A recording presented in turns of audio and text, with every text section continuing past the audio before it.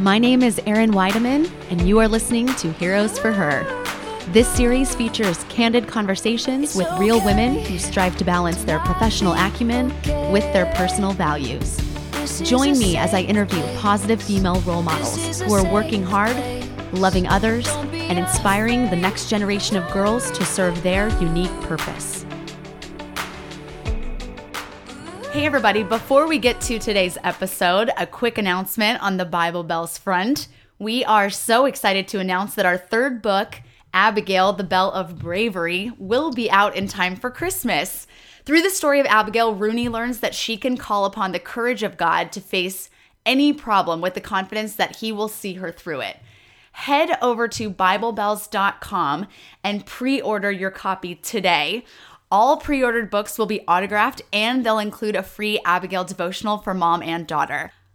Welcome to today's episode of Heroes for Her. My guest today is Lisa Bevere. Lisa is a sought-after international speaker. She's a best-selling author of several books, Lioness Arising, My Favorite Girls with Swords, and Fight Like a Girl. Her newest book, though, is called Without Rival, and it is by far one of the most empowering, inspiring books out there for women and the next generation of girls today. If you have not picked this book up, you need to. I'm so excited that Lisa's here to share it with us. Lisa, welcome to the show.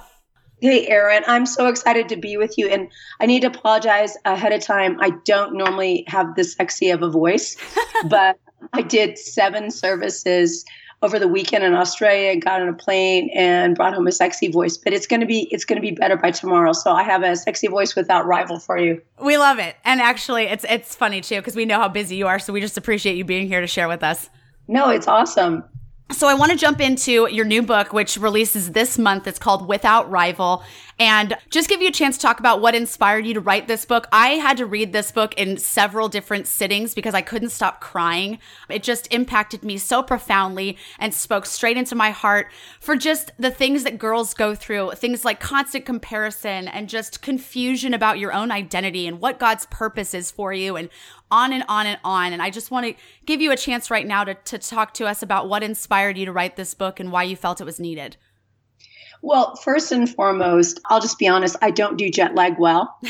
And so I was working on Girls with Swords, and I fell asleep at my laptop. I know that because of 8 pages later of the letter T, I woke up and I was like, wow, I'm going to be pretty useless right now. Anything I write will just have to be edited and deleted. So I'm going to go lay down. And here's what happened, Erin. Right when I was falling asleep, I heard the Holy Spirit say, I do not love my children equally. And I sat up and I was like, wait a minute, that's blasphemy. That's jet lag blasphemy. I just heard blasphemy. And so I actually out loud said, you have to love us all the same. If you don't love us all the same, it wouldn't be fair. And he said, same implies that one of you are replaceable.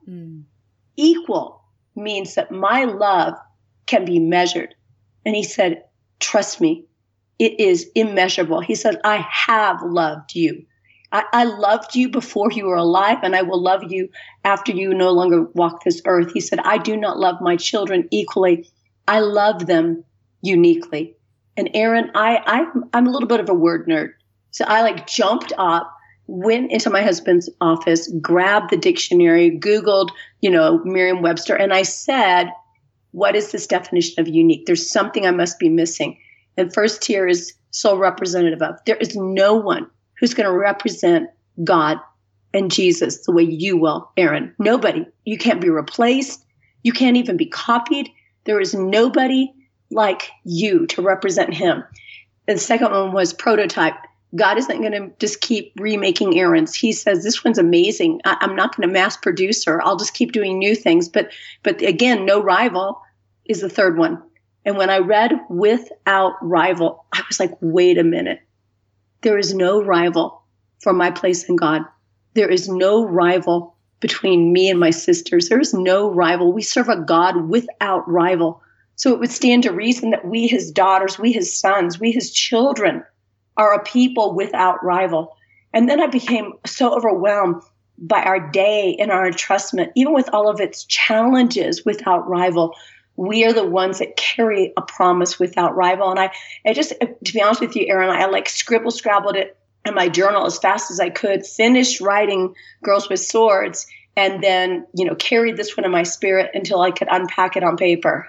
See, and I love that too, because you're talking about just the journey that God's taking you on and what he's speaking into your heart. And I think what spoke to me most, at least in the beginning of the book, as I'm like bawling through pages and like having to come back to it later, because I'm like, why is this woman talking like directly to me? I think what stuck out most for me is just that concept of rivalry. And I was always in sports as a young kid, and I was constantly like overly competitive. Like, I've got to win. I've got to be the best. And that is really what we see out in the world. Like, that's a constant for girls. I'm just going to size myself up against everybody I see. And that starts really young. So what would you say? You just speak a little bit into the conversation specifically about rivalry and that competition that exists between girls. How do we break that cycle? Like, what does that look like? Well, I think first and foremost, we need to address that there is a challenge that's unique to women. There aren't as many places at the table for women. And so I do think women tend to fight for those places, and they see other women as detractors or some kind of like horrible game of musical chairs where if you don't get your butt down that chair fast, you're not going to have a place. And they have made that mistake. And so I feel like number one way to fight that is to actually create some sacred space in your life. And when you create some sacred space and let God speak some words and designations about who he says you are. I mean, how can I discover who I am outside of my Creator? And so we don't even talk about that. What we do is we look at everybody else and we think, oh, I want to be like her, or I want what she has, or I want to do what she does. But I'm just going to be straight up honest here. I'm a 56-year-old grandmother, and I don't like what I see, the competition among Christian women, and how they talk to each other and how they talk about each other and how they compete with each other. And it's not because I've never been there. It's just because I know that it will not take us where we want to go. And so I just thought, okay, I'm going to do like a cathartic exercise. Now God has just told me that he loves me without rival. He has just told me that I have an identity without rival, that he wouldn't be happier or love me more or use what's on my life more if I was a male. Or if I was, something that I'm not. He actually thinks this package that he created called Lisa Bevere is a package without rival. And so having this identity that is God-breathed and God-spoken, and, sometimes God does change people's names, and then going from there to discovering a God without rival, I was really captivated by the interaction of Simon Peter and Jesus. And where he's asking them, and we could put it in today's terms of, who are they saying I am on Instagram? Who are they saying I am on Facebook? Who are they saying I'm on Twitter? What are the bloggers saying about me, Jesus? And he's taking a poll among his closest, most intimate friends. And they're like, well, some say you're Elijah, some say you're John the Baptist raised from the dead, some say you're this. And then he said, but who do you say I am? And that, Aaron, question has always been in my mind. Who do I say he is? Is he a hard taskmaster? Is he somebody that wants me to work for ministry? Is he somebody, that he's a good teacher? Is he somebody that's like a prophet? Or is he who he says he is? Is he the Christ? Is he the anointed one? Is he the Son of the living God? Because when I have a revelation of who he is, that is the first time he can actually tell me who I am. And so in the book, I loved how in the Message translation, it said, you know what? You didn't read this. You didn't read this in a book. You didn't hear this in a sermon. My Father revealed this to you. And he said, now, because God has told you, Simon, who you really are, I'm going to tell you who you really are. He told you who I really am. I'm going to tell you who you really are. And he said, you are Peter. And I think there's a lot of people, they're trying to get an idea of who they are when they don't have a revelation of who Jesus is. Yeah, there's definitely a gap there for sure. At least me growing up, I had really no understanding of who Jesus was. And like for a long time, even into my 20s, I was just like, because I didn't know the Bible, I just was like, you know what, Jesus was just this amazing teacher and just a beautiful man. And it was because I was so ignorant and my nose was not in the Word of God that I didn't understand who Jesus said he was, but who he is according to God's Word. So I think that's an important place to be in the conversation about identity, and just understanding that you were uniquely created by this man who is who he says he is, and we follow him because he's good. Right. Absolutely. And, because a lot of people are in that same position, in the second chapter of the book, I actually went through every single, phrase that God would say about himself, of the I am or he is. And I listed all of them. Because he is love, I can love. Because he is merciful, I can forgive. And I just went through all of these things because there are innate characteristics of God that we as his children who are in Christ have access to. And so he is the Lord thy God, who is one God. That doesn't mean he's in first place in a God competition. It means he's one and all.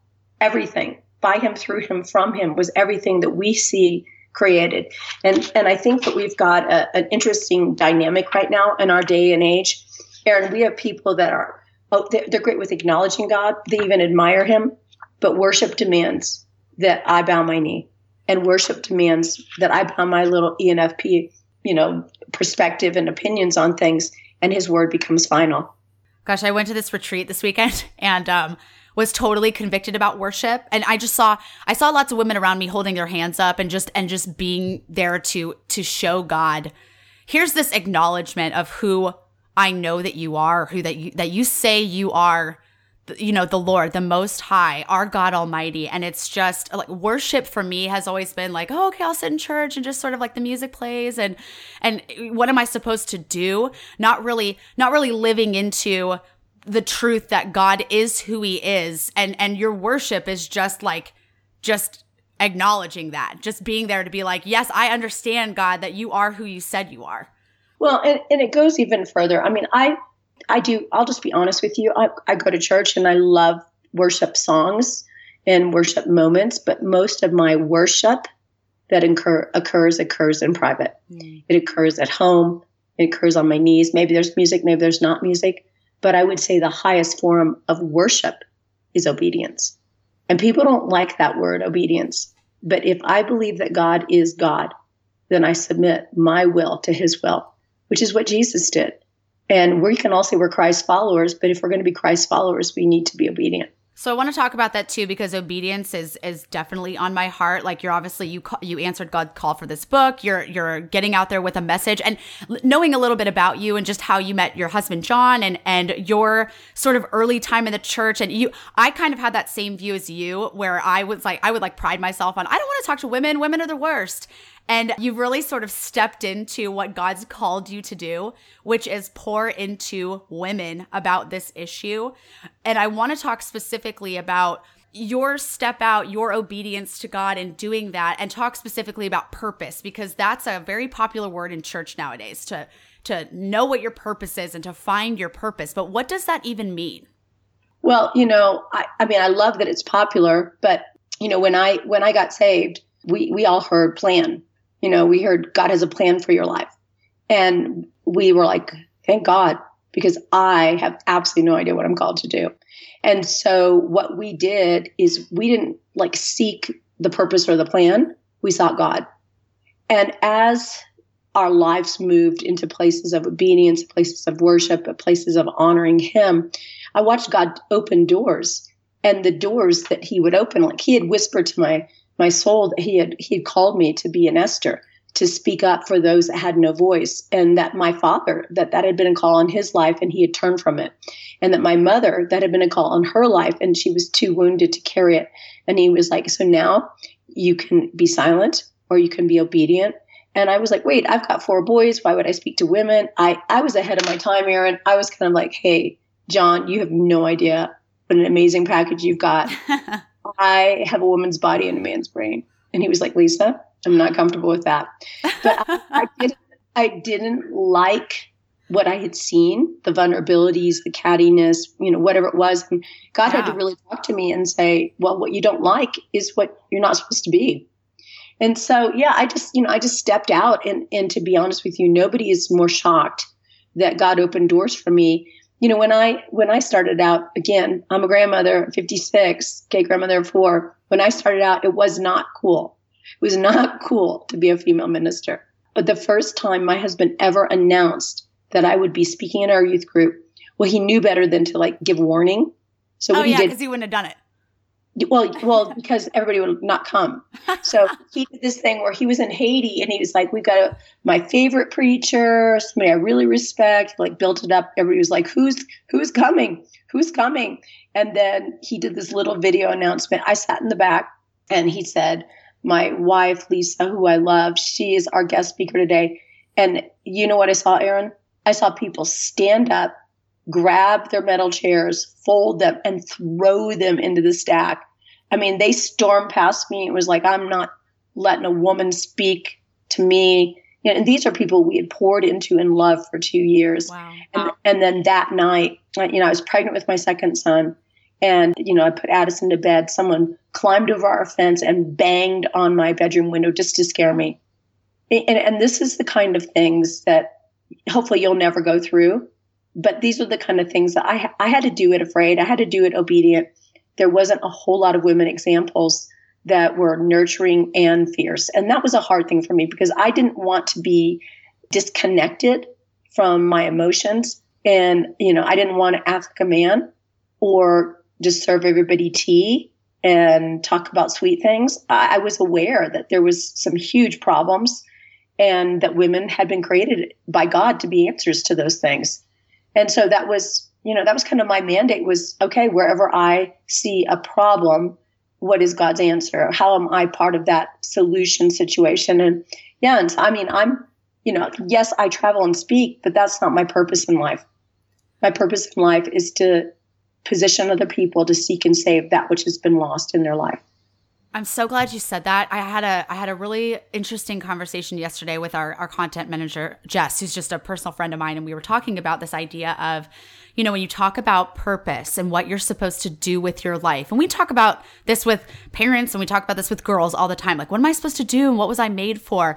And for millennials, and Jess, she's 24. For millennials, that means, you've got to do. And whether this is true or not, and it's not true, but this is just how their brains are wired. You're designed or designated to do something huge with your life. So for them, it means you've got to have a platform, you've got to be famous, you've got to have a fortune, you've got to do something big for God.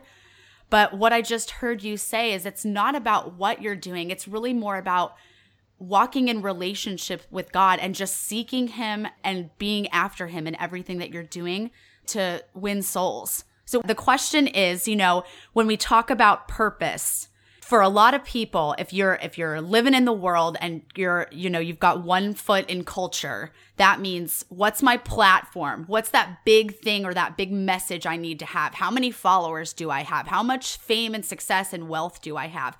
What is real purpose? That's the question. Well, first and foremost, my ultimate goal, which I'm just going to tie it into purpose, is that my life would bring Him glory, that I would hear, well done, good and faithful servant. Now, how that unpacks is going to look different in different seasons and in different places of my life. Just stepping back for one moment, something that you said, I do think a lot of the millennials feel slightly adrift. And I think part of that is because they have so much inundated information, everybody constantly sending them messages that will contain and compare them, so it's either like, oh, look at you, loser, I'm so much better, or it is, containing like, you can't do this, you can't be this, you don't know this. And I do get to talk to girls. One of my favorite things to do is to talk to young girls one-on-one, because I feel like it's so important to not text them, but to actually put my hands on their shoulders, look them in the eyes, and explain to them that I really believe that you don't know what you're called to do because God has His hand on you to do something that's never been done before. And that is not calling them elitist or exclusive. It is saying to them, hey, we're coming into a day and a time that's going to look completely different than the day and time of your mother, than the day and the time of even 5 years ago. And so I need this generation to actually push aside some of the noise and ascend that mountain and hear from God. Because it really is going to be crucial that they're empowered to do what they're created to do. And so, again, end of the day, it's not well done, good and faithful servant. You had 600,000 Facebook followers or 500,000 likes or whatever the measure might be. If anything, it's very clear that when we're popular with people and we try to be a friend with the world, we make ourselves an enemy with God. And I want to bring some clarity here because I think there's some confusion. See, there is a difference between being a friend with the world and a friend to the world. We're definitely called to be a friend to the world. That means my motivation is compassion. But when I'm a friendship with the world, that means I want what they want. The lust of the eye, meaning I want everything I see. The lust of the flesh, wanting my own way. And the pride of life, which means wanting to appear important in the eyes of other people. All three of those things are the antithesis of pleasing God. So at the end of the day, I have to be happy if God says, Lisa, backside of the desert, and all you're going to do is seek me. If that's obedience, then I'm going to hear, well done, good and faithful servant. If I'm standing on the largest platforms of the world and God had told me backside, then I'm going to hear, you were disobedient, you were willful. And I don't want to hear that. But I do think right now we do want to be culturally relevant. We have a world out there that needs our voice, but sometimes I'm afraid the Christians act like they have something more than we have. When we want to take selfies with everybody that's famous, and they're like, wait, please tell me that your life has something more to it than mine. And so I really think that, Aaron, in a lot of ways, we're making people sad because they want to know that what we have is real. Well, I love that you're saying that too. And I God's tugging on my heart a little bit. I want you to speak directly to the moms that are listening. There are a lot of parents who listen to our show, but specifically moms. This can be a daunting task to think about as moms who are already grown up girls, and now we're adults and we're trying to pour these truths into our daughters. And some of them are, just starting out in life. What is the practical application for the truth that you're speaking? How do our moms, and this is really a question for me, I've got a 2-year-old daughter, and this is what I would ask for myself. How do we as moms, grown-up girls, come alongside this younger generation and start planting these seeds of truth and pouring this practically into their lives? What do those conversations sound like? And what do you think the goal of those conversations early on in their journey should be? Well, first and foremost, I want to say something to every mom because, I had 4 kids and I know that you might be feeling overwhelmed or just not up to it or disqualified for this. But the truth is God handpicked you for that child. And everything is going to tell you that you don't know what to do, but it's a lie. God will grace you, lean into him, and he's going to give you strategies on how to be a mother. Having said that, I did it in my own strength for the first 3 or 4 years and almost drove myself crazy. Just, yelling at one child, putting myself in timeout, putting my kids in timeout, slapping at them, just, going crazy. And God was like, are you going to do this my way? Or are you going to do this your way? And so the practical application of it is it's really hard to try to do a Bible study with your kids. We've never done that well, John and I, but it's not hard to be living a devoted lifestyle. So our family talks about the Word of God around the tables, which is actually what it says when we're walking, when we're talking. You look for constant life applications. And I prayed massive prayers over my kids, and I dealt with my own issues. And I know this sounds kind of stupid, but here's the thing. I started to see that my son was saying that the fears that were in my head, he was saying them out loud. And, mothers may experience with their daughter and they start to scare, like, wait, where is that coming from? Well, here's what I think. The fears and the things I don't face off with, they're going to continue to grow. And then they're going to meet my kids at another time in a stronger form. And so God said to me, your kids will either inherit my promises or your fears. So deal with your fears, speak the Word of God over your kids. I would line my kids up every night and just, I read to them, I sang with them, and then I would just look at them and I'd say, you are for signs and wonders. You are not for death and destruction. You are disciples taught of the Lord, and great is your peace and undisturbed composure. And they were like, what's composure? I'm like, it doesn't matter. You'll need it one day, and it's just going to be there for you. And I would just speak the word of God over them. I would also share things with them. I'd have them pray for me. If I wasn't feeling good, but can you pray for mommy? Or, if I messed up, which it's not even if, let me just say when I messed up in my parenting, whether that was yelling or whether that was, just not disciplining when I should have, because it just sounded too exhausting. I always came to my kids and I said, hey, I was wrong. And I think when you can model humility and repentance for your kids, then it becomes a very simple thing for them to do. But I also recommend putting your kids to bed every night. I know that there's a lot of people who are sleep trained or whatever, but kids will debrief stuff before they go to sleep at night. And so talking to them, rubbing their face and rubbing their back, whatever it is, creating an environment where you're consistent enough that if they want to talk, they can talk. Don't exhaust them. Expect a deep, meaningful conversation every single night. But if you create the opportunity for that, then it's going to happen. And just, seriously, for the moms, watch what you say about other people in front of your kids. They'll listen to you. Don't talk bad about the pastor. Don't talk bad about other people. It's really more about what you're modeling than what you're saying to them. Like if you say, don't do this, and then you do it, it's just going to contradict them. So I don't know. I think that we have a generation of daughters that are going to be phenomenal, but I think we need to model sacred space for them. I think we need to help them know how to hear from God. So rather than always being the answer, I think one of the most powerful things we can do as a parent is to cause our children to be independent of us and dependent on God. Thank you so much for wrapping that up so beautifully. And it was so well said. I think for the moms that are listening, just to leave with that encouragement, to hold tight to those promises that God gives us, and just to know that He's always faithful. And this job, you were the only person truly designed to be the mother to your children, I think is just so powerful. I'm so glad you said that. Yeah. And, we have some series called Moms of Men. They're like, a lot of them are free to watch, and they're just hilarious. So if your boys are always naked, it's okay. But, boys, I did boys, but I have granddaughters now, and I'm enjoying it immensely. And you just don't want to minimize who they are as female or minimize who they are as male. You and I never face some of the challenges that these kids are going to have to face, whether it's pressure to self-identify or whatever. I mean, if somebody had asked me to self-identify when I was 13, I would have said I was a unicorn. So there's you just too.